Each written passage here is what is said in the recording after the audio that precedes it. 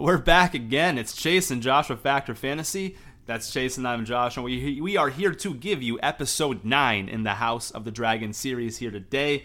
Last week went through episode 8. I took us through that one. Chase is going to guide us here through episode 9. Really big stuff ahead. This is where the Greens come into play. We get to see some things that they've been, plotting in the background, and to give you a quick little recap of where we left off episode 8 last week. It was really where Viserys, and Chase made a good point about this with the captions. It said breathing stopped at the very end of the episode, so we can infer that Viserys is no longer with us. But during the last conversation he had with Alicent, Viserys thought he was speaking to Rhaenyra and discussing Aegon the Conqueror and his dream and the Song of Ice and Fire. Alicent took that as, oh, Aegon, our son, you want him to be king? Cool. And that's kind of where we left off, and now we are preparing for a life without Viserys. And I'll go ahead before we get started on the episode. Like I said, Chase is going to guide us to this one. I'll turn it over to Chase to say a few words, and then we'll get after it. Yeah, if you guys remember this little phrase from this season, we got a lot of Trixie and false on the episode today. A lot of Trixie and false, my friends. But a lot of good stuff today. This is really, this episode and next episode, these are the peak climax. Jay Nelly and I were talking earlier before the show. This really is the Greens peak, and then next week, Jay Nelly is going to take the big one with the peak of the Black Queen to be coming, foreshadowing there. So it's going to be good stuff, man. We got a lot of good detail today. Let's get a mouse in the chalice. Let's get it going, brother. Sounds good. Cheers, my man. Cheers, brother. All right. Go ahead and guide us through this bad boy. Okay, so we start out. Alicent is informed by Talia that Viserys is dead. Alicent informs, of course, who else would she inform? Otto Hightower immediately. Otto asks, who knows? And Alicent says, only Talia. Alicent then informs Otto that in Viserys' own words, that he wished Aegon to be king. And then I'm going to turn it over to Jay Nelly because this is a really good part. For sure. So in this small council meeting, we've got a few characters. And not the least of them is our old pal Jason Lannister, always stirring the pot. So, right, you can obviously tell if there's a small council meeting being held at a really strange hour, it's probably pretty fucking important, right? Well, apparently, according to Jason Lannister, this is what he says. He goes, what is it that could not have waited an hour? Was Dorne invaded? And Otto looks at him dead in the face and said, the king is dead. So, at that point, Otto tells him that with his last breath, Viserys impressed upon the queen his final wish, which was that his son Aegon should succeed him as Lord of the Seven Kingdoms. And this is where Jason Lannister comes into play again. He says, then we may proceed now with the full assurance of his blessing on our long-laid plans. And Otto replies, yes, there is much to be done, as we previously discussed. And so let's talk about that for a little bit, man. Let's talk about where do you thought that the inception of these long-laid plans happened. So I know that, when you were talking with me, you thought maybe from way, way back, and I'm thinking, who knows, maybe it could be a little bit in the middle. Tell them a little bit about what your thoughts are on where these plans really started to take fruit. In my opinion, they started, so I want to make this clear. I don't think exact chess pieces were moved during this time, but I do think the thoughts were implanted on Aegon's second name day, is my thought.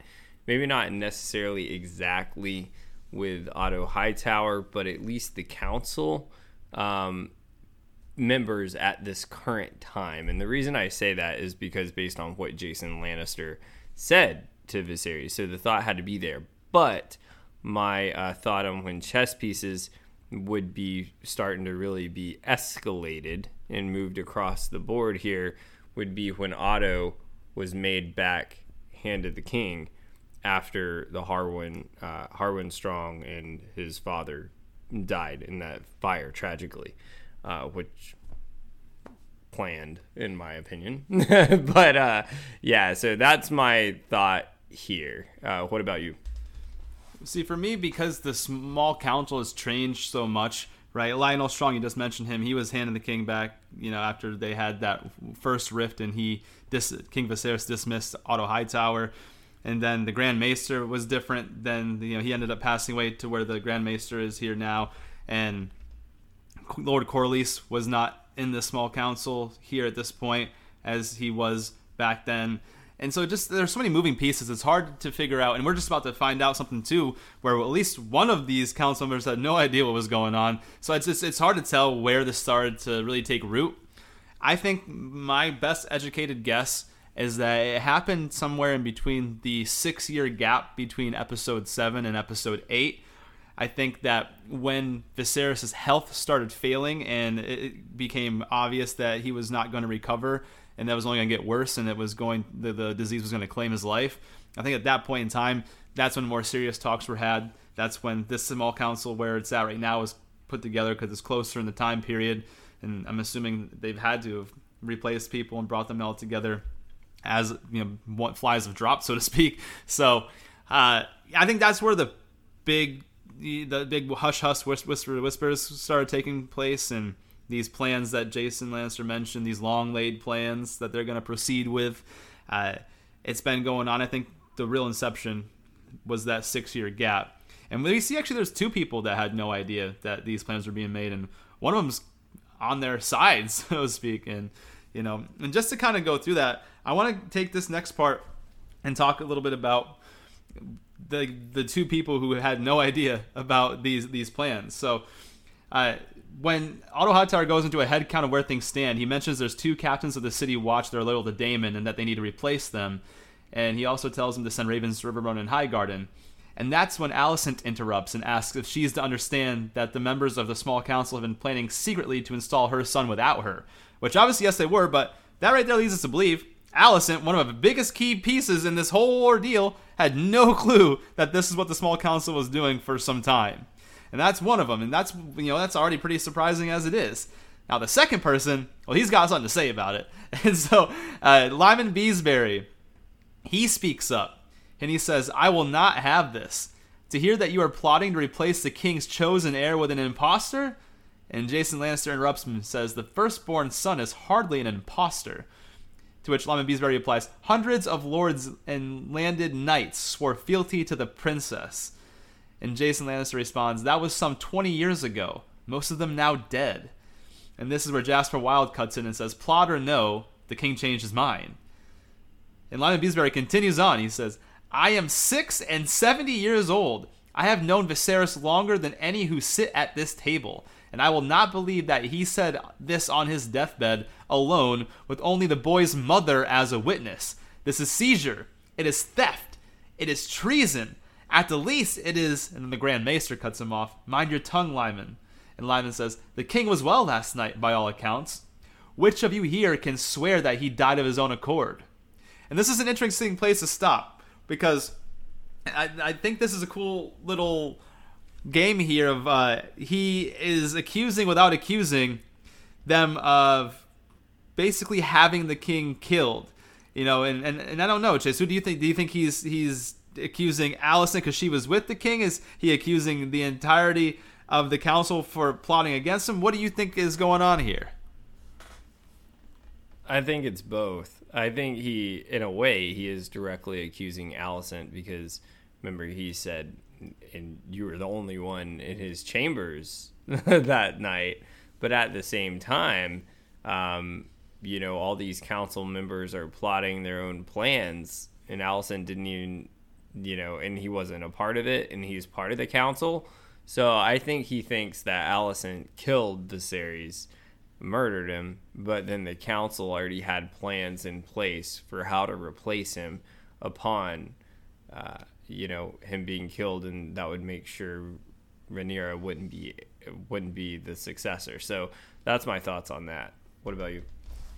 Yeah, I think he basically says he doesn't give a fuck who it was. He just knows there's something fishy going on, because he's outside of Alicent, he's the only person at this damn council that was not informed on what was happening. Everyone else seemed to be not shocked in the least bit with the plans. Like, yeah, all right, let's put these plans on the table, right?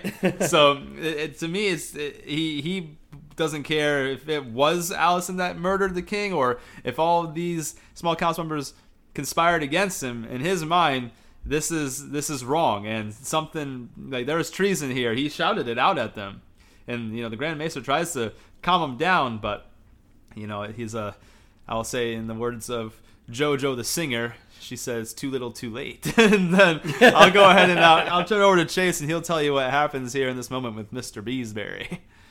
Yeah, so at this moment, I have it at this moment. So Jasper Wilde says, "Which of us are you accusing regicide, Lord Beesbury?" And he says, "Whether it was one of you or all of you, I care not. I will not have part." And Sir Criston Cole smashes his head on the table, and he's bleeding out on the table as the blood runs all the way to the top. And then Sir Harold, Sir Harold's a good man. He stands up to this motherfucker. You want me to say motherfucker to you? That's basically what he said. Sir Harold says, "Throw down your sword and remove your cloak, Sir Criston. I am your Lord Commander, Sir Criston. Cast down your sword." And Criston and Harold both draw swords at each other, and you're about to think shit's going down. And Criston Cole says, "I will not suffer insults to her grace the Queen. And Alicent says, "There were no insults to me, Sir Criston. Put aside your blade." And then they put the swords away. And Sir Harold, he says, "Has it come to this?" And Otto's like, "Lord Commander, enough." And, Orwell says, "Let us have Lord Beesbury removed." And Otto says, "No, the door remains shut until we finish our business." Can you imagine that, having a council with a dead person and the smashed skull is just on the table in front of you? Yeah, it's kind of fucked up. And what's crazy too is when Criston Cole grabbed him, I think he did it in a moment of anger. I don't think he actually intended on killing Lyman Beesbury, but when he smashed his head and told him to sit down and smashed it on the table, if you guys look closely, they have these weird little circles with marble balls inside the circle, and he smashed his head on top of the ball, and it was kind of gross. But to answer your question, yeah, it'd be kind of disturbing to sit here and have a serious conversation about the future of the realm when there's a dead guy bleeding out, blood pouring down the table, and he's just sitting there with his eyes open, staring at you. Even though he's no longer part of this physical world. Yeah, it'll be a little unsettling. Definitely. It's fucked up. What was that ball? Do you have any idea what those are for? I don't, and we probably should take a look into that at some point, but it just looked like some level of marble ball, because they would roll them to each other as they sat down. The best I could guess is they signify their station, like the Master of Law, Master of Coin, Master of Ships, Grand Maester, those kind of things, but maybe different colors for different stations. I'm not sure, but yeah, be worth looking into for sure. Yeah, I'll have to try to look into that. Maybe make an interesting facts on that one. Put it on our social media. Anyways, so Jason Lannister says Storm's End is a concern, and they want to win over the Lord Boris, the loyalty of him, and they are traditionally loyal to Rhaenyra, though, in that side. But Lord Boris has 4 daughters, and they're all unmarried, so keep that in mind. Then Alicent asks what will happen to Rhaenyra, and Otto says she and her family will be given the opportunity to swear loyalty to Aegon. Alicent, she will never bend the knee, nor will Daemon. You plan to kill them, and I'll here accede to this. Oral, your father is correct, your grace. A living challenger invites battle and bloodshed. Otto, it is an unsavory yes, but a sacrifice we must make to secure Aegon's succession. And then there is Daemon to consider. The king wouldn't wish for an unsavory Alicent, but the king did not wish for the murder of his daughter. He loved her, and I will not have you deny this. And yet, one more word, and I will have you removed from the chamber and sent to the wall. Badass. I got to give Alicent credit here, because I got a question for you. Do you think Alicent, this kind of goes into last week, do you think she really believes what she heard? Or do you think there's any malice involved? Because based on this here, it makes me think that she has no malice in this situation. And it was just a case of her hearing what she wanted to hear. She heard the words Aegon and save the realm, and that took it and ran with it, in my opinion. We did a little bit of a debate about it last week, and that's kind of where I stick with. I just think that was the case. And her sitting there to say, right there was a really cool thing by her to say, he loved his daughter. I will not have you deny this. Kind of defending the memory of the king, and then, even threatening Jasper Wilde with the wall if he wouldn't shut his fucking mouth. So thought that was pretty cool too. So she's got like a decent level of character. She's just a scared mother, and she's found herself in a predicament she probably wasn't prepared for. And because the thing is that what she did do that was not entirely correct is she mentioned that the king told her that he wanted Aegon to succeed him, which isn't true. Even with the misinterpretation, there's no way you can misinterpret that whole dialogue when not one part of that said Aegon be king at all. None of that was in there. It's like, so the closest it got was like, it's up to you to unite the realm, and so she took that as well. The only way I know how to unite the realm is Aegon's gotta be king, baby. All right, so that's all I got, man. That's all I got. Yeah, no, I agree, man. Absolutely agree. So Jason Lannister says, "What do you suggest, Your Grace?" Otto says, "Time is of the essence, Lord Commander Westerling. Take your knights to Dragonstone and be quick and be clean." Fucked up. I'm just gonna say that, but good for Sir Harold. He removes his cloak, places it on the table, and says, "I am Lord Commander of the King's Guard. I recognize no authority but the King's, and until there is one, I have no place here." And Sir Harold resigns his position. That was badass. Any thoughts on that? Yeah. Remember how they said no one leaves here till our business is finished?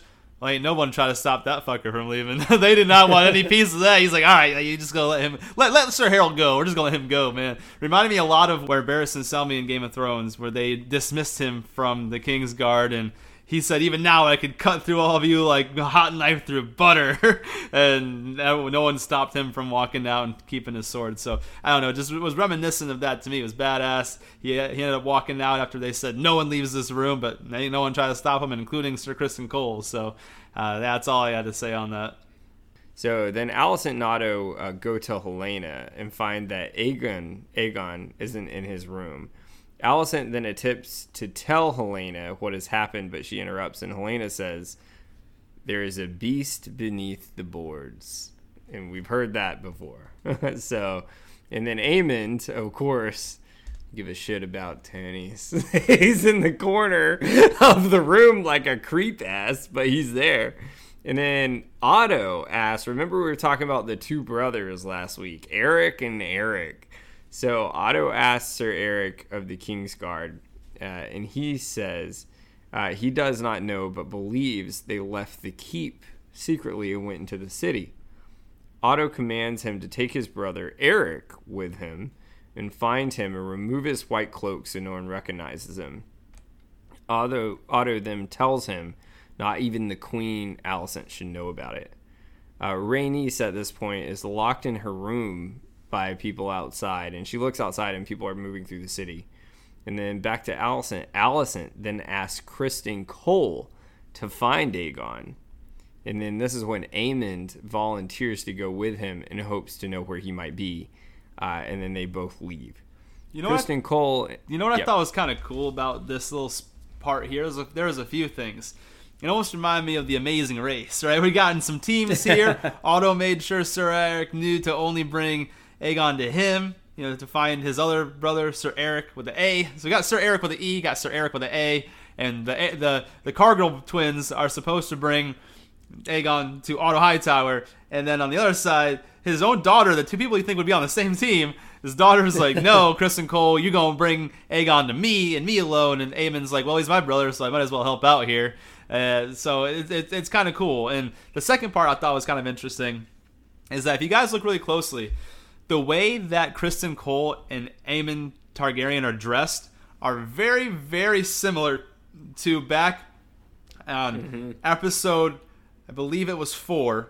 Episode 3 or 4. Episode 4. Yeah, episode 4, where Daemon took Rhaenyra into the streets of Silk and was undercover in the certain clothes. Well, it was interesting because it seems like the one that idolizes the other dressed just like them in this episode. So Criston Cole looks like he dressed very similarly to how Rhaenyra dressed in that earlier episode, where she was at the Streets of Silk with Daemon, and Aemon dressed like how Daemon dressed in that episode back with Rhaenyra. So it was really interesting, Aemon dressing like Daemon and Kristen Cole dressing like Rhaenyra. It's something that it was quick and it was easy to miss, but go take a look at that, guys. It's pretty interesting. That was a good point. I saw that too. I just wasn't sure. That's a very cool point. That's awesome. But yeah, at this point, so then Kristen Cole and Aemon first check the Street of Silk, because that's where Aegon brought Aemond when he was 13. And very interesting, the woman recognizes Aemond from, I guess, where he saw her when he was 13 and says, how have you grown? But of course Aegon isn't there. Classic Aegon. That's where you're going when you turn a teenager. But so at this point, then back to Otto, he demands the people in the throne room to bend the knee to Aegon, or they will not leave the room. How nice. Great guy. The ones that do not bend the knee, including House Fell, are removed and imprisoned. At this moment, Lord Caswell is the last to bend the knee, and he says, "Long live the king." It's interesting, too, because you could see when the camera pans to his face, he looks worried, like he's debating about what he should do, and this is going to play a little bit of a role. So I'm glad you mentioned that. Yeah, absolutely. And then Sir Eric and his brother see children are about the age of 10 in fighting pits in the streets of Flea Bottom. This was a wild scene. This reminded me of the fighting pits in Game of Thrones, but with children. What did it kind of remind you of this scene? Yeah, it did. It was sad. didn't love to see that. Don't love it, man. Don't love it at all. And there's one thing I wanted to mention too. When they were back in that room and they were pleading fealty to Aegon or deciding if they were going to get in prison for not breaking the oath to Rhaenyra, you see in the very, very background in like the balcony area, Larys Strong is just lurking around and creeping on the proceeding and keeping an eye on everything. And I think that's important because we don't really know his intentions on if he's trying. He obviously seems like he's Team Alicent from these past episodes, but he has a little bit of a dialogue with Otto in this episode too. And you start wondering, is he just going to play his own role up until he's trusted by both? Or is he playing one against the other? Does he got his own game going on? It's just really interesting. And so I wanted to definitely point out him just lurking in the background during those proceedings. But I'll let you get back to boy Kristen Cole the Cargill brothers. They're in the little pits there. Yeah, and remember that too with the children there, because that plays a big point. But so then Eric tells his brother Aegon used to spend many nights there, and then this is where, of course, people are making wagers on the children, which is really messed up. Then we see another cutscene over here, back to Lord Caswell, little Trixie and Falls, here. But Lord Caswell leaves the throne room and gets on a horse. Interesting. Aemon at this point, so he's with Kristen Cole, and says, "Here I am, trawling the city, ever the good soldier, in search of Wastrel, who's never taken half an interest in his birthright. 'Tis I, the younger brother, who studies history, philosophy. It is I who trains the sword, who rides the largest dragon in the world. It is I who should be," Kristen Cole says, "I know what it is to toil for what others are freely given." Aemon, "And we can't find him, Cole. You are a decent man with no taste for depravity. His secrets are his own, and he's welcome to them. I'm next in line to the throne. Should they come looking for me, I intend to be found." What do you think? Do you think Aemon secretly desires power on the throne? I don't think it's a secret. I think it's pretty clear. He just told you in his own words right there that he said it is I who should be king, and it's hard to argue with him. We were mentioning this before, that even as when the actors before they changed from like the younger Aemon to this Aemon here, he seemed to take the role of being a prince much more seriously than Aegon ever did. Aegon was always kind of getting drunk and messing around with the girls and just kind of skirting any sort of responsibility. Remember, he had that whole issue with Diana, the serving girl, who he unfortunately did some poor things to, and his mom came and slapped him in the face, said, son of mine. So these are moments that have been leading up. I believe that he's not necessarily incorrect. Speaking about Aemon thinking that he himself should be king, it's hard to argue. He's obviously a more accomplished warrior. We see him on the training field beating Kristen Cole in a spar, last episode or 2 episodes ago, whatever it may be. And then we have him. He made a good point. He rides the largest dragon in existence right now. What's more formidable than the king who has a big, large dragon and the most skilled fighter of the kids, right? It's just, and he learned the histories as he's mentioned. It's hard to argue his point. Like, maybe he should have been their option for king, but unfortunately that's not how it works. And then you have a real big shitstorm if you try to supplant the firstborn son with a secondborn son going against a woman. The realm would be all sorts of tizzied up. So I don't blame him for not going this way, but I also don't blame Aemon for feeling the way that he feels here. Yeah, absolutely agree. You don't think he would ever get to the point he would try to kill his brother, do you? I don't think so. I think I think he does enough family damage. I'll say that. Absolutely. Okay, so back to where we were. So then Sir Caswell is seen standing in the city, and then we cut back to the Eric's. So Sir Eric says something must be done. I don't think Lord Caswell was a knight. I think it was just Lord Caswell, not Sir Caswell. Sorry, Lord Caswell. Yeah, just Caswell. Everyone's Sir in here, so I just plugged in Sir, man. Sir Chase. I'm just messing with you. So Caswell is just standing in the city. That's the point there. But then Eric, so he says to Eric, something must be done. Aegon is unfit to rule. And his brother says, you tolerated the princess's proclivities for years. His brother, because it was my sworn loyal duty. It's for the hand to find wisdom. We swore an oath, service until death. And then at this moment, we have this girl, Jane, that comes up. And she says, a moment of your time, my lords. And Eric says, you'll find no buyers for your wares here. And Jane says, I can take you to Prince Aegon. Rather, I am sent by one who knows where he is, who will tell you a price. Eric, deliver him and we'll consider your price. Jane, my mistress will not treat with the servants of the keep. Exalted though they may be, she'll trust this to the hand of the king only. And of course they're like, what the fuck? Eric says, impossible. Jane, I think he will wish to hear what the white worm can tell them. And then Jane pulls away and then the two brothers follow. Big moment there. So at this moment then we cut back to Caswell, and then the gate doors are opening, and Caswell is stopped by the guards because clearly he's trying to escape at this moment here. And then we cut back to Lord Larry's how nice, brings him to Otto, and Otto questions him. And Otto says, let the king's justice take him. And then Caswell is taken away. Otto, you did well, Lord Larrys. You've spent many hours with the queen of late. How nice. And then Larry says, there is no reason those hours could not in the end benefit you. Wow. Think of that moment. Motherfucker has some balls. You want me to say motherfucker to you? Yeah. Go for it. This is what we were just mentioning not too long ago when I kind of brought up this question. What the heck does Larys want here? Because this is the exact moment I was referring to when he offers he didn't really offer her a service, but he says there's no reason why the hours I spent with your daughter can't benefit you as well. So it's like, is he trying to pit the father against the daughter? Is he trying to help them both rise together? Is he trying to kind of get in both their good graces so he can screw them both over later on? It's really tough to figure out what the hell this guy wants, man.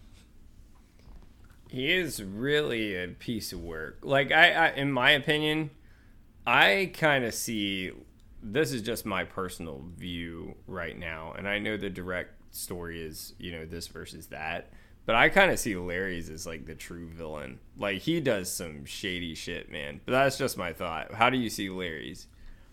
He hasn't shown me anything good so far, that's for sure. He set up his own father and his own brother for death when he made the deal with the prisoners in the dungeons below and cut their tongues out in return for their freedom if they burned down where Sir Harwin and Lord Lionel Strongwear and killed them. So if he's okay with killing his own father and his own brother, and he's good at bringing people, he's good at finding secrets out, bringing them before the hand of the king so they face punishment. He doesn't seem that great. It's hard to say this is the true villain of the story, but he's definitely a key villain of the story, if nothing else. Absolutely. So then at this moment, sad moment here, Viserys' body is being prepared for the funeral, and Alicent places his crown on his body and then is just distraught. She's crying over it. And then Alicent informs Rhaenys that the king is dead and begins to ask for her support and visits her. Rhaenys said, "I will do you the considerable courtesy of assuming there is good reason for the outrage of my treatment here this morning." And Alicent apologizes and says, "My sincerest regrets for the lack of ceremony." Rhaenys, "The king and you are insuring the throne." Alicent, the word is usurping the throne. Usurping. Usurping. So this is a really big moment between Rhaenys and Alicent, honestly. And so when Rhaenys realizes what this whole issue is and why she's being locked away in her room and not able to leave, is because she realizes, that's what she says, the king, and you are usurping the throne. Alicent mentions, "It was my husband's dying wish." And Rhaenys says, "Believe it or no, it is of no consequence. Aegon will be king. I came here to ask for your support." And Rhaenys replies to her, "Well, I must credit you for your boldness." And Alicent says, "House Velaryon has long allied itself with the Princess Rhaenyra, and what has it gained you? Your daughter dead alone in Pentos, your son cuckolded. Rhaenyra's heirs are none of yours. It is your husband who grasps so heedlessly for the throne, and even he has abandoned you, gone these 6 long years to fight a desperate battle, returning grievously if not mortally wounded, leaving the Lady of Driftmark to chart her course alone." And Rhaenys responds, "The word of my house is not fickle." Alicent says, "No, but, dear cousin, you, more than any soul alive, understand what I say now. Princess Rhaenys, I loved my husband, but I will speak the truth we both know. You should have been queen." And Rhaenys responds, "I little thought to hear those words from you." And Alicent says, "The Iron Throne is yours by blood and by temperament. Viserys would have loved his days a country lord, content to hunt and study his histories, but here we are. We do not rule, but we may guide the men that do. Gently, away from violence and sure destruction, and instead toward peace." And Rhaenys says, "Is it in the name of peace that you've imprisoned me? And what of my dragon?" Alicent says, "If we are overmatched, Rhaenyra will be tempted to strike us and war will ensue. Without your dragon, she may be persuaded to negotiate. If it's Driftmark you want, you shall have it, for you and your granddaughters to pass on as you see fit." And Rhaenys says, "You are wiser than I believed you to be, Alicent Hightower." Alicent says, "A true queen counts the cost to her people." And Rhaenys says, "And yet you toil still in service to men, your father, your husband, your son. You desire not to be free, but to make a window in the wall of your prison. Have you ever imagined yourself on the Iron Throne?" And Alicent says, "I'll leave it with your thoughts. Ring the bell when you have an answer." And I love how she left that, man. The whole ring the bell when you have an answer, because boy, does Rhaenys ring the fucking bell, man. She rings a bell real heavy later on, I'll say that. So I'll go ahead and turn it back over to you, man. Yeah, no, that was great. So at this point, then we're back over to Criston Cole, and he points out to Aemond that Otto, Eric, and Eric are meeting with the White Worm. And the White Worm we haven't seen in a while is Mysaria. Let's fucking go! I knew she wasn't on a rock somewhere. She was somewhere out there. But so really intense conversation here. So Otto says, "You yourself are the mysterious White Worm, I take it. Or are you simply a further peel in the stinking onion?" Mysaria, "My condolences on the passing of your king." And then she shows... it shows she knows that they haven't told anyone yet. So, like, how would she know this? So something's going on. She's got some eyes on the inside. And Otto's shocked. And he commands Eric to take the bag of gold and hand it to her. And Otto says, "Where is Prince Aegon?" Mysaria, "I thought the prince was in Flea Bottom, where no one else is to be trusted. I'd best secret him somewhere safe in case they came looking for him. Otto, where is the prince? Mysaria, he is safely tucked away. I want an end to the savage use of children in Flea Bottom. They are forced to fight and worse. Your gold cloaks take the bribes given to them and look away. An obscenity, either tolerated or ignored by the crown. Otto, I'll look into it. You have my word. Mysaria, when your plots ripen and you install your grandson on the throne, remember it was me who put him there. I could have killed him as easy as a wasp on a fruit. There is no power but what the people allow you to take. Otto, I will remember. What do you think Otto meant by I will remember? Do you think he actually took that seriously? Or do you think there is a big, almost like a double threat on the inside right now with Mysaria? Oh, knowing Otto is probably a double threat. Like, that was Mysaria's way of letting her know she got to him, and he's letting her know subtly that he can get to her as well, one season power. But right now he has got the short end of the stick. She knows where Aegon is. He doesn't. He needs to find her. And so she's kind of flexing her muscles right now and being like, look, remember, I'm the one that put your boy here. Like, without me, I could have killed him, and you guys would be in a real conundrum. So remember, the people allow you to take the power. Now, he'll probably remember that and try to punish her for it later on. So that's probably what I would say on that. And I just thought it was badass that Mysaria stood up to the hand without any sort of issue at all. She's just a commoner in Flea Bottom, and she grew enough power there herself to be able to speak to the hand of the king like this as an equal. I thought that was pretty fucking cool. Yeah, I thought it was badass too, and it I think it really kind of, I don't want to say it sets Otto in his place, but it makes him shudder to an extent. Like, I don't think he really picked up on her as a threat at this moment, but it made him realize no one knows Aegon is missing, and no one else knows that Viserys is dead. So that's like a big deal. But yeah, pretty powerful moment there. But so then back to Eric and Eric. So they find Aegon under a table in a temple.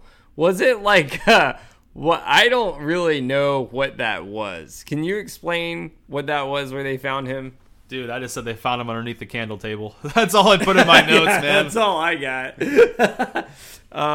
But so then Aemon and Criston Cole intercept them outside, though. And Cole fights one-on-one with the brothers while the others are watching from above.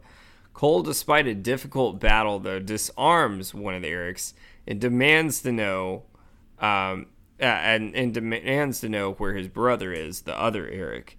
Aemon then tackles Aegon to the ground and refuses to let him escape.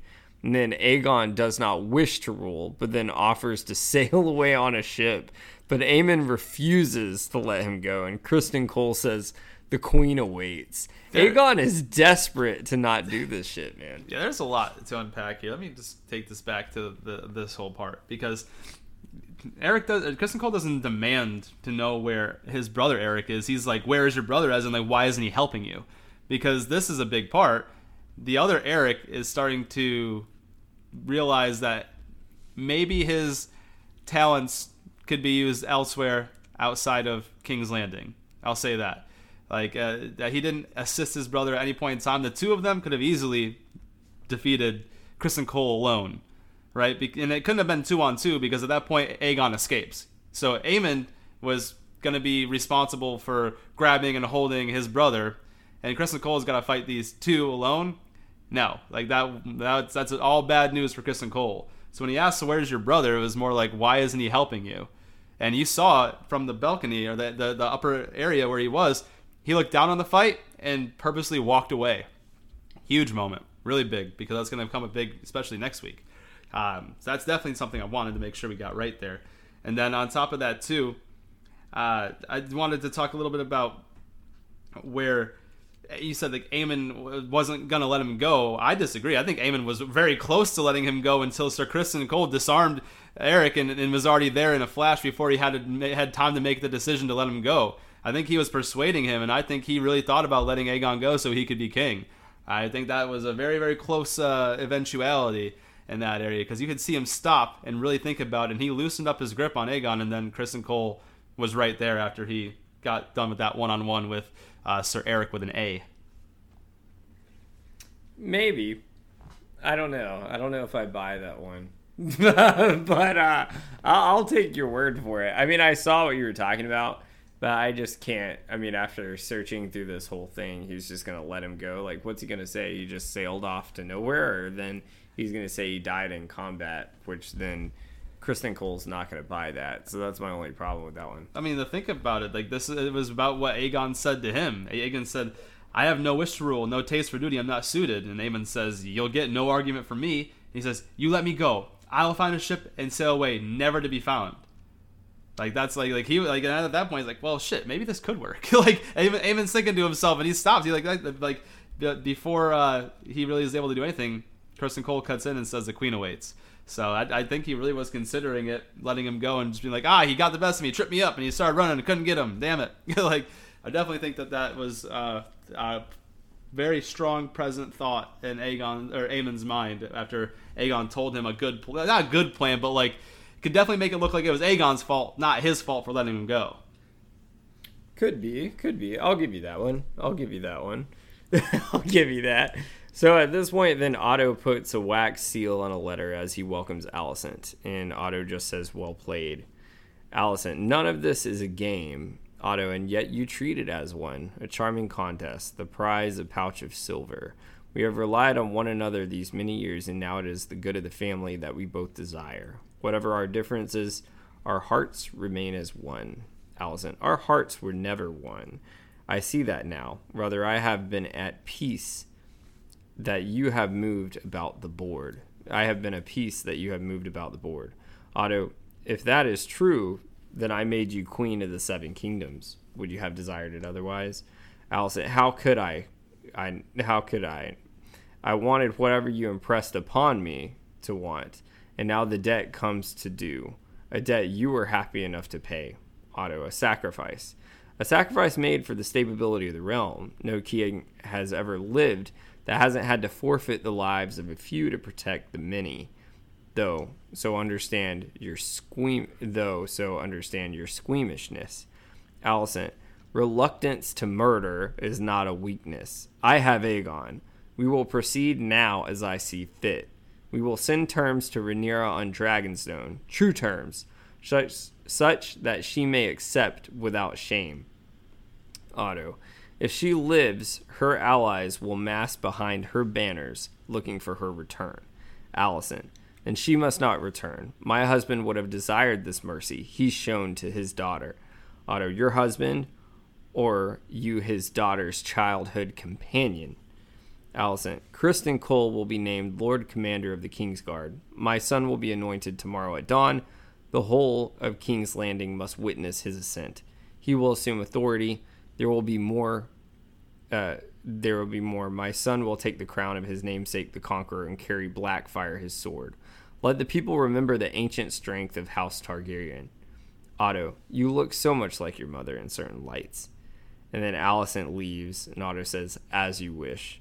Very creepy here, but it also kind of shows, I think this is the moment where I don't want to say Alicent kind of won over her father, but maybe in a way Otto is starting to support her more because she just beat her father at his own game. What do you think about this? Yeah, I agree. I think she earned his respect a lot, and he even has to agree with her. He says at the end, as you wish, that you are the one that holds all the cards. You've got Aegon, you're making the rules because you got to him before I did. You played the game well. He even told her, even though you don't think it's a game, you treat it as one.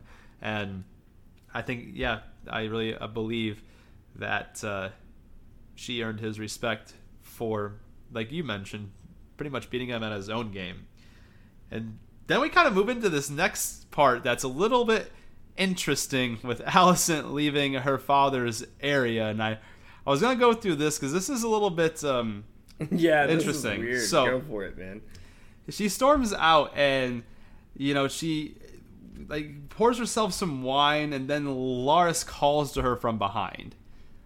He tells her that he found out something that she should know. But it's interesting here because he's kind of teetering around the information, and before he tells her, like, he looks down at the ground and she removes her shoes, and she puts like her feet up on the table with like stockings on, and they're in his line of sight. And he tells her that Otto found Aegon first because there is a web of spies at work in the Red Keep that carry news of all their doings, and that Otto knows this but has left it in place. He tells her it has proved advantageous to those willing to feed the Weaver, and she asks if the Weaver watches her, and he's not answering. And she realizes he wants her to do something, so she pulls her stockings off, and now she has her feet on the table.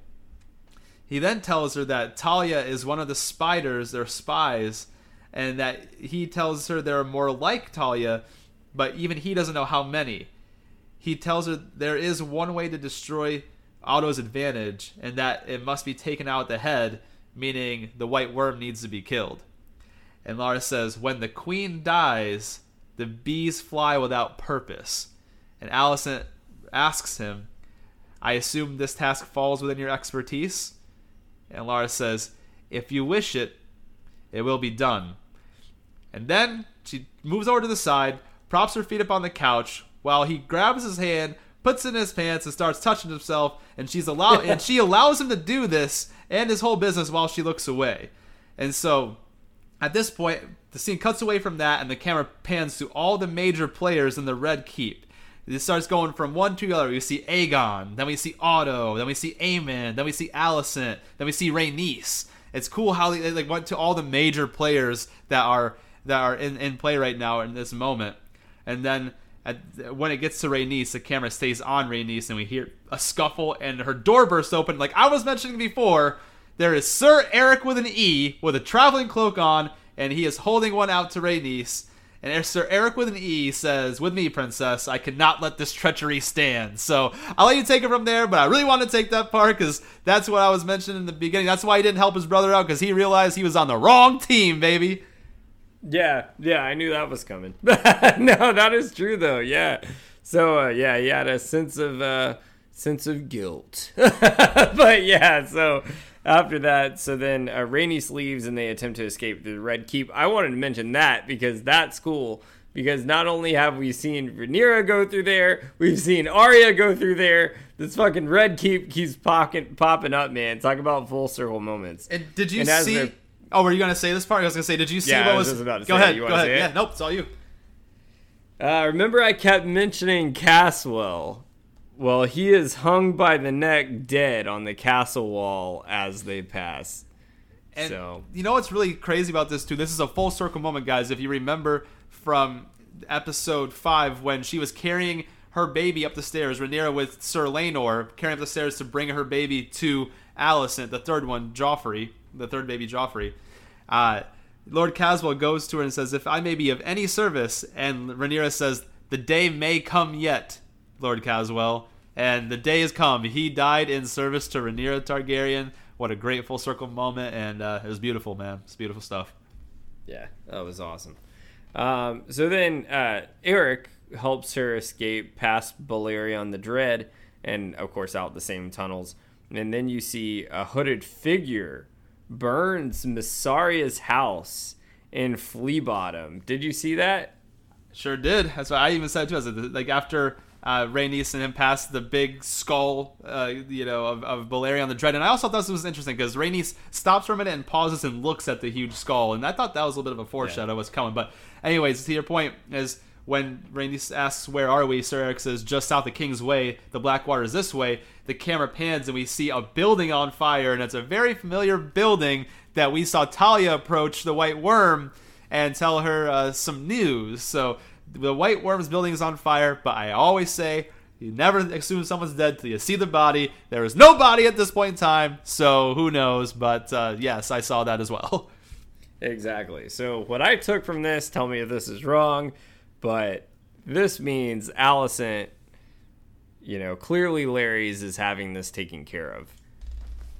You see, like, it could be that, or it could be Otto, when you were mentioning as well too. Like, if I'm a betting person, I'll say Alicent, but like you mentioned, I think that would be a perfect opportunity for Otto to be like, well, I can still get to you too. You think you're all this, like, now that I've got Aegon, we've got Aegon. Now you're a loose end that is a problem. I can tie this up here as well. So it could have been Alicent, but it could have also been Otto. I probably would put my money towards Alicent because we just had that weird scene where Lars told her about it while he's having some fun. I'll say that.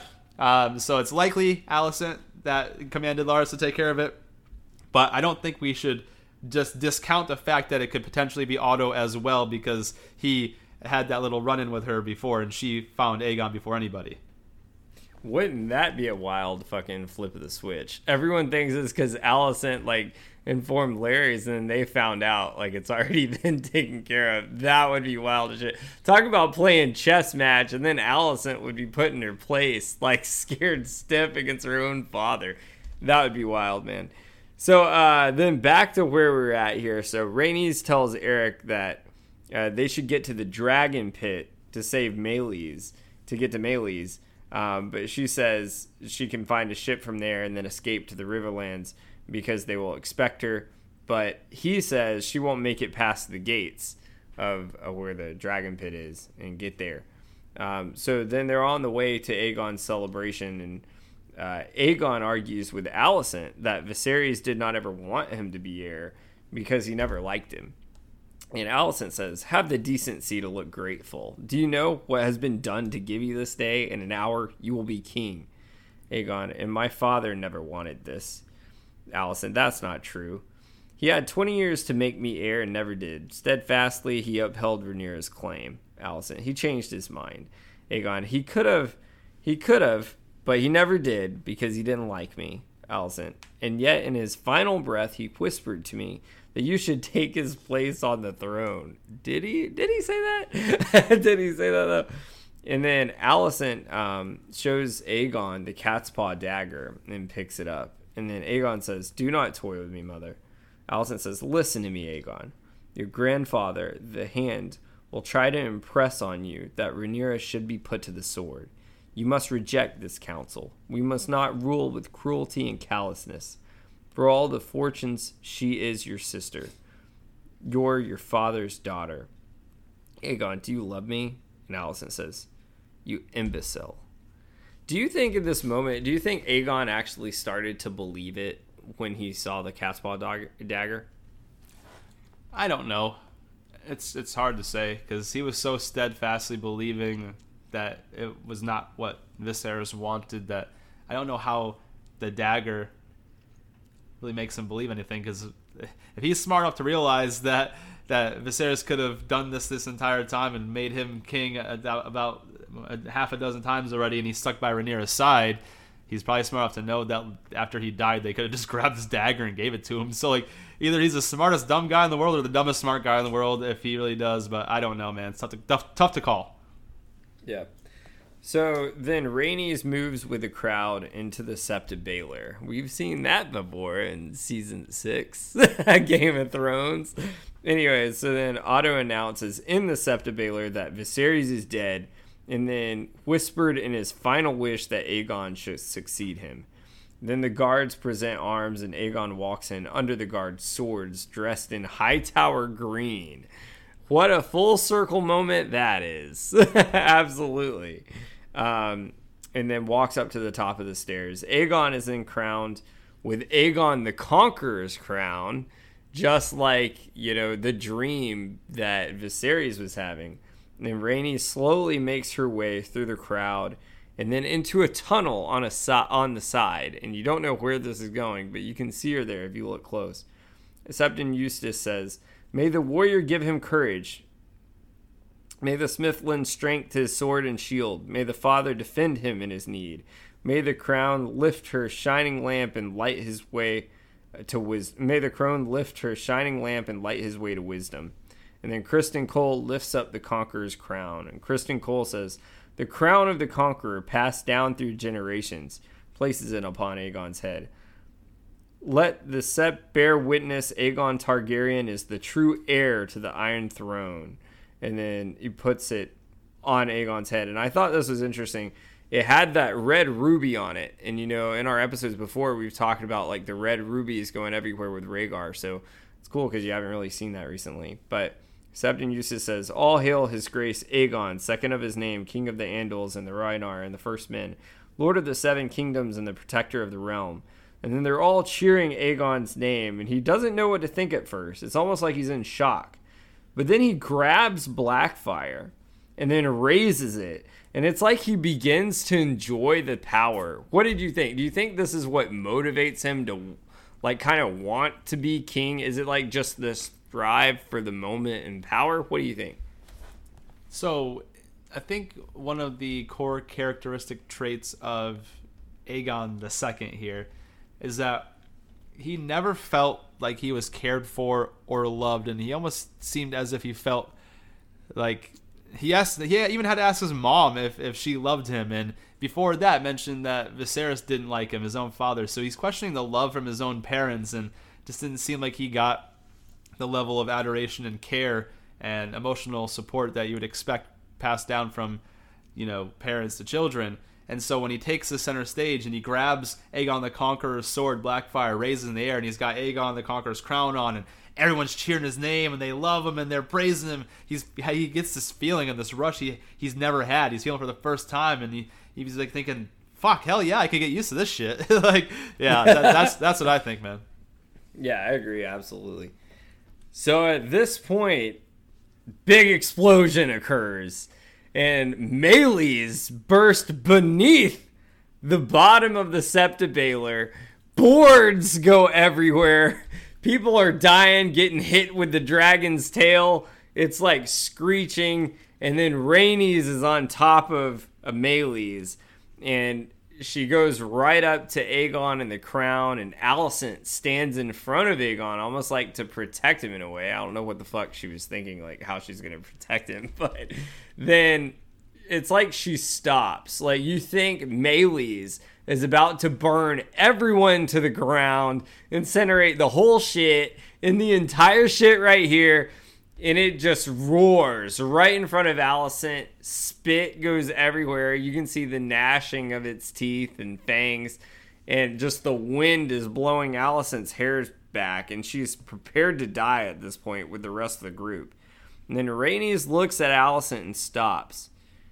And then Rhaenys turns around with Meleys and then flies off to warn Rhaenyra. And then remember Helena's prediction. Beware the beast beneath the boards. And it has come true. And the episode ends. What are your takeaways from that episode, my man? So, for me, it was a really cool episode. Because we mentioned this seems to be like the peak of the Greens' plans, and it seemed like a pretty good plan overall. They've got Aegon. They were able to snatch him away from the White Worm with the promise that they would look into the children fighting pits, and with the promise that, hey, we'll remember that the people are the ones that put you there. Because it almost reminds us, hey, the power is always in the hands of the people who put you in power. So that was a cool little life lesson type of deal. But on top of that, to see all of the chess being played, it was interesting. It was like both Otto and Alicent were playing chess against Rhaenyra, but also playing chess against each other. Like, it was a really weird, interesting entanglement that involved everyone, Rhaenys included. And even Helena had mentioned a few times, at that dinner back in episode 8, there was a beast beneath the boards, and then this episode 2 earlier, beware the beast beneath the boards, and then outside the fucking floorboards, the damn dragon appears and could have incinerated all the Greens and just ended the entire war before anything ever started, if it was going to start. And that could have been the end of it right there. It was a cool thing with a lot of action, a lot of moving pieces, tough to pay attention to really kind of grasp all of the people that are coming into play. Larys is making himself valuable by supposedly, he did give up the White Worm in terms of letting Alicent know that the White Worm exists, and then someone tried to take her out because her house is burning down. Then we got the two Erics, Eric with an E and Eric with an A. Eric with an E is like, hey, you know what? This is all bullshit. This shouldn't be happening. I'm out of here. I'm taking Rhaenys with me. Then he gets separated from Rhaenys. So we just have all these things going, and then you had mentioned before, and we should have kind of spotlighted it a little bit, when they were laying Viserys to rest, the Silent Sisters, and she puts that crown on the body. Well, that crown ends up going somewhere. I ain't gonna say nothing, but like that comes into play too. And now we got Aegon II on the throne. He's got Aegon the Conqueror's crown, Aegon the Conqueror's sword, and just a lot of cool shit happened overall. And it was a great mix of keeping you thinking, but also keeping you excited with the action. You got Lord Caswell swinging from the gallows. We got some other ones that didn't want to swear fealty to King Aegon, or I guess at that time he was Prince Aegon, but now he's King Aegon, right? According to them. So it was a little bit of everything in this episode, and I thoroughly enjoyed it. And so if I'm going to go ahead and give it a rating scale from a 1 to 10, outside of little small silly things here and there, I'm going to give this bad boy a 9.7 out of 10. And those are my takeaways and my overall grade on a scale 1 to 10. Like I said, 9.7, man. What about you? That's impressive, man. I haven't seen you give something that high in a really long time. So that's like impressive. That's really impressive. Yeah, I loved it. I thought it was excellent. I really loved the great race aspect from it. You know, they were kind of ironic too, right? Because you have the two that are usually working with each other, but now they're working against each other to get to a common cause. That was badass. I do like that Alicent finally stuck up for herself against her own people. That was fucking badass. And you have like all these moving pieces. You had the action. You had Beesbury's head smashed on the table to open the episode. Like, holy shit. Sir Harold stood up, and then you have like the major pieces are like breaking apart, picking sides, and it's setting up all pieces to this big chess game that you're really having, which is really this whole series is a big ass chess game.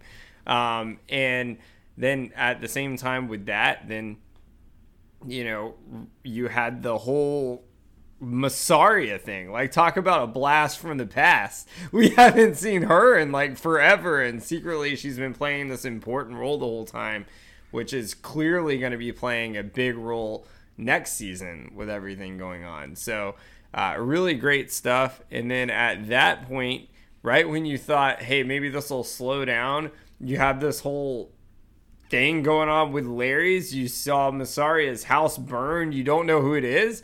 And then right as Aegon's getting crowned king, you have fucking Meleys burst through the boards, which Professor Trelawney, Helena style, her dream comes true. And then you think it's like, oh shit, like Rhaenys is like saving the day here. What the fuck is gonna go on?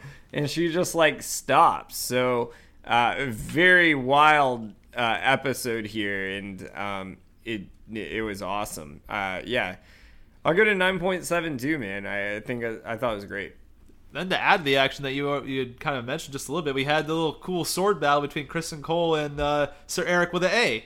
You know, that was kind of cool, a little one-on-one duel there. Then you have that little, hey, won't he let his brother go so Aemon himself could be king? Like, I don't know, man. Like, there was some cool shit in this episode. So, yeah, I think we're all on the same page. If it was one of the better ones that we saw this whole go-round. But I guess to kind of jump into debates, I'll go ahead and kick us off.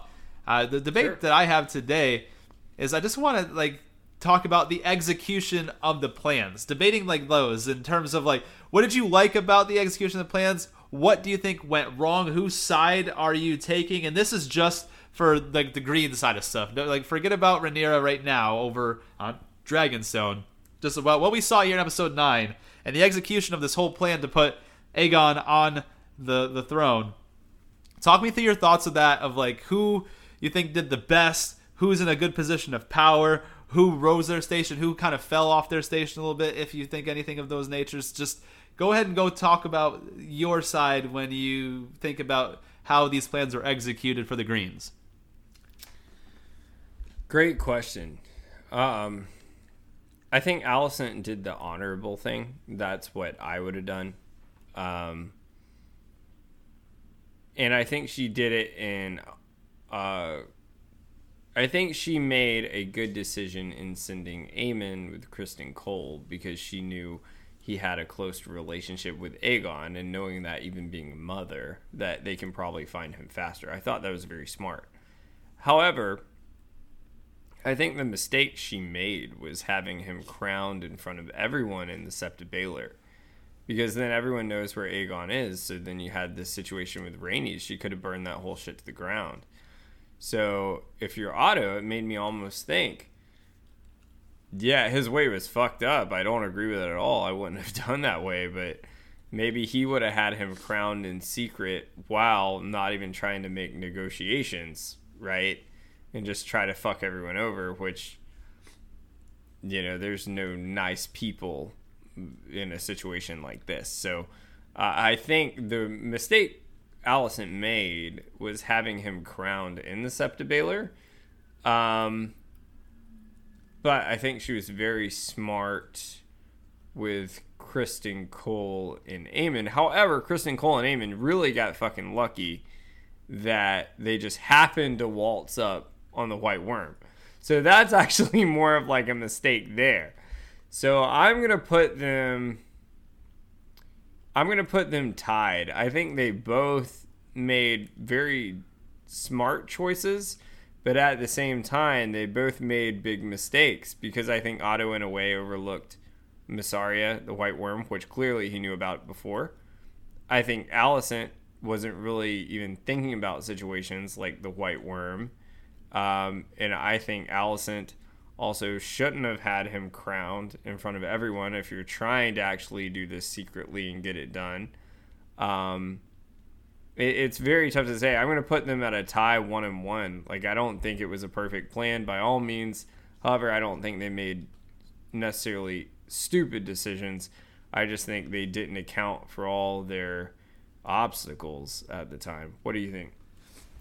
So it's going to be interesting to go through this a bit because I honestly think it's the smartest thing that she could have done is getting Aegon crowned in front of everyone so everyone can see him and have the visual optics of Aegon as king, and they can kind of spread that throughout the realm. Oh, Aegon was just crowned king, because that's what they need. They need the realm to believe it, and so that way that it leads credibility to them. Versus they crown him in secret. Who the fuck's gonna think anything of it? He's just gonna come out one day, have his crown on, and be like, "Hey, I'm making rules." Like I don't know how that goes. So, in my mind, I think they did the smartest thing. Now, the location of where they crowned him probably not the smartest. Don't want to do that above the dragon pit. That's kind of silly.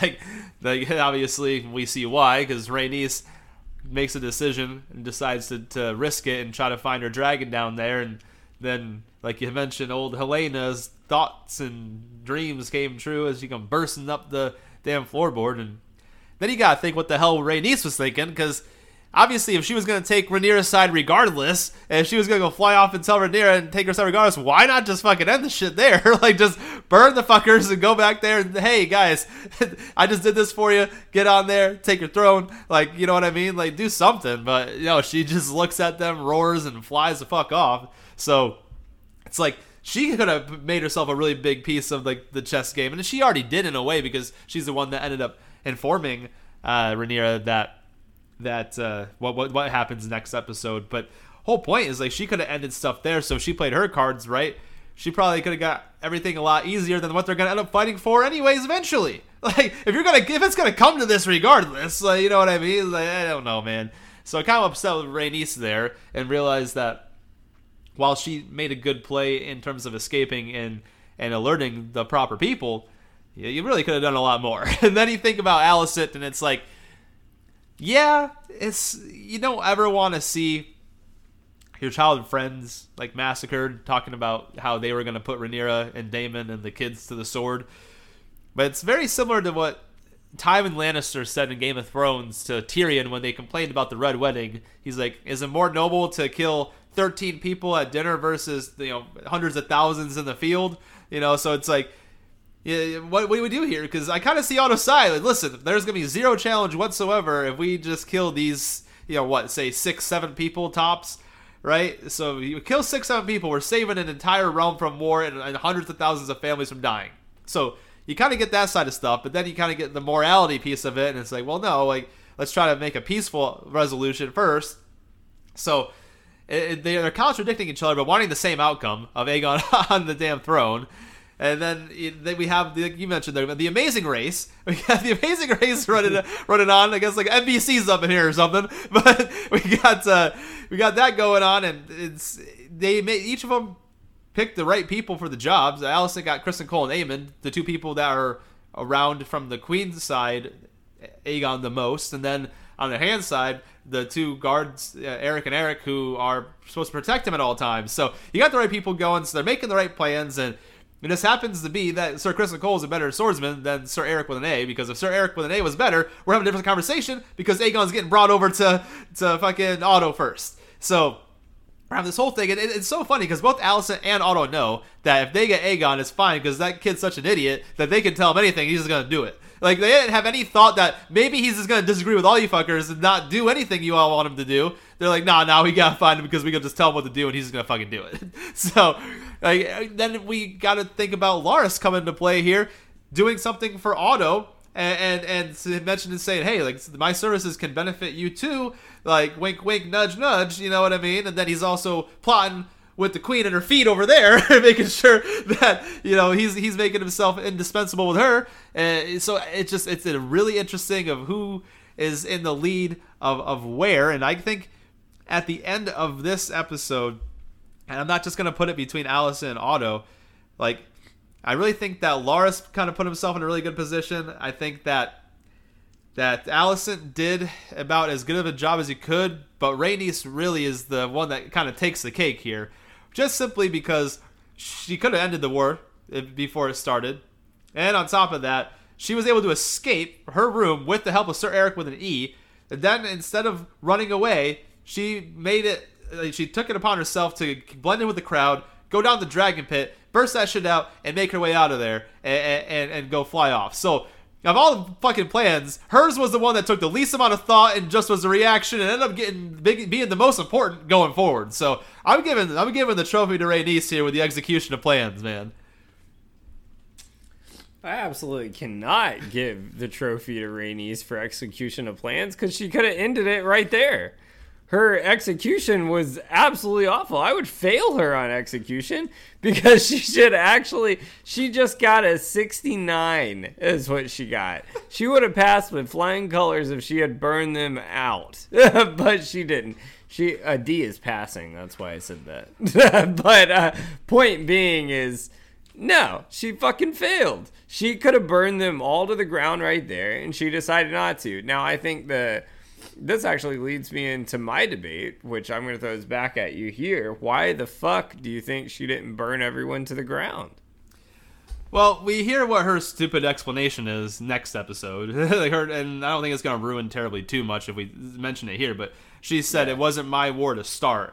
First off, bitch, it wouldn't have been a fucking start to the war, but the fucking end of the war. Because there ain't nobody left. You killed the Hand, the second brother, the sister, the king, and the queen, and the Lord Commander. They were all standing at the same exact area. Now, obviously, the show couldn't do that, and I think it's also really important to notate, and we'll talk about this in, I think, 2 weeks when we do a little bit of a compare and contrast between the passages in Fire and Blood that align with Season 1 here of House of the Dragon. But this actually never happens in Fire and Blood. This is a complete addition by the show. So I think it was a really cool addition. I'm a really big fan of the addition. But the fact of the matter is, Rhaenys was not there. They did not bust through the door, through the floor with the dragon in Fire and Blood in this moment, in this instance. So, like, we knew that it had to continue forward, especially since how that just never happened. And this was a purely cool addition from the screenwriters. That's awesome. I enjoy that. But in terms of like why she didn't burn them, like, I think her reasoning's dumb, but I think we had to have the fun of, you know, having these things go toe to toe, right? I think that was all what this is all leading up to, the greens and the blacks. But what I say is, and why I still give Rhaenys the trophy here, is because regardless of her not burning them to the ground and not killing them and, you know, letting them live, without Rhaenys, when the fuck does Rhaenyra find out that Viserys is dead? You know what I mean? Like, she's got no idea. So, maybe you think that Sir Eric with the E swims his way over there or whatever, and maybe ends up telling her eventually.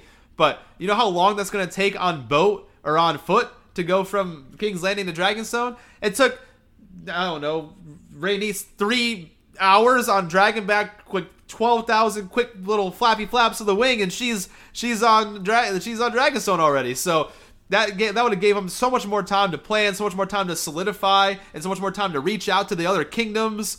Like, you know, like the North, they could have got Storm's End, they could have got the Valley, they could have sent out all these ravens before Rhaenyra even knew that her dad was dead without Rhaenys. So Rhaenys, regardless if she killed these fuckers or didn't kill them, without her doing what she did, the Greens would have an insurmountable head start, and that's why I'm giving Rhaenys the trophy here with these plans. Because on top of it, she had no time to think about it. She threw this shit together on the fly. It's like, shit, I'm just gonna wing it and see what happens. So you know what? For a slapstick plan, wasn't so bad. So I'm gonna give her the trophy this day.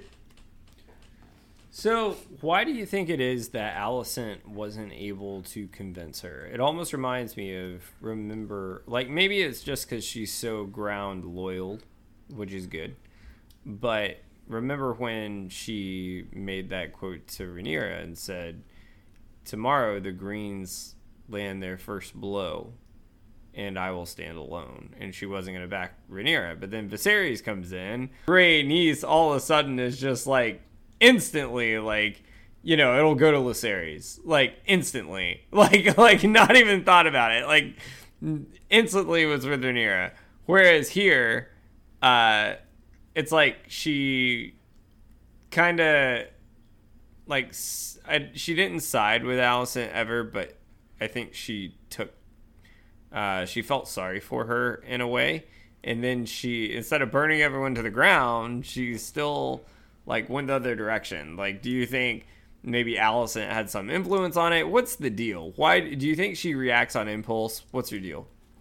I think she was pissed that she trapped her in that fucking room. I think she was mad. I think she was mad as hell. She tried to open the door. She's locked in there. What the hell? Can't get out of here. So I think she took offense to the fact that she was trapped in there. I think she also took offense that she was given an ultimatum and that she didn't really have much of a choice in the matter. And I had mentioned, I was waiting for this exact moment because Alicent's last words to Rhaenys before she left the room were, ring the bell when you have an answer. Well, ding motherfucking dong, her answer is a dragon in your fucking face. That's her answer. So I thought that was badass. But anyways, man, like, I don't know, dude. Like, I just really think she probably took offense to that. Didn't like being given an ultimatum. She's not used to being the one not in control or not in power of the situation. She also probably realized that, you know, I wouldn't say jealousy played a factor, but, you know, she herself could have been ruling queen if people had voted for her.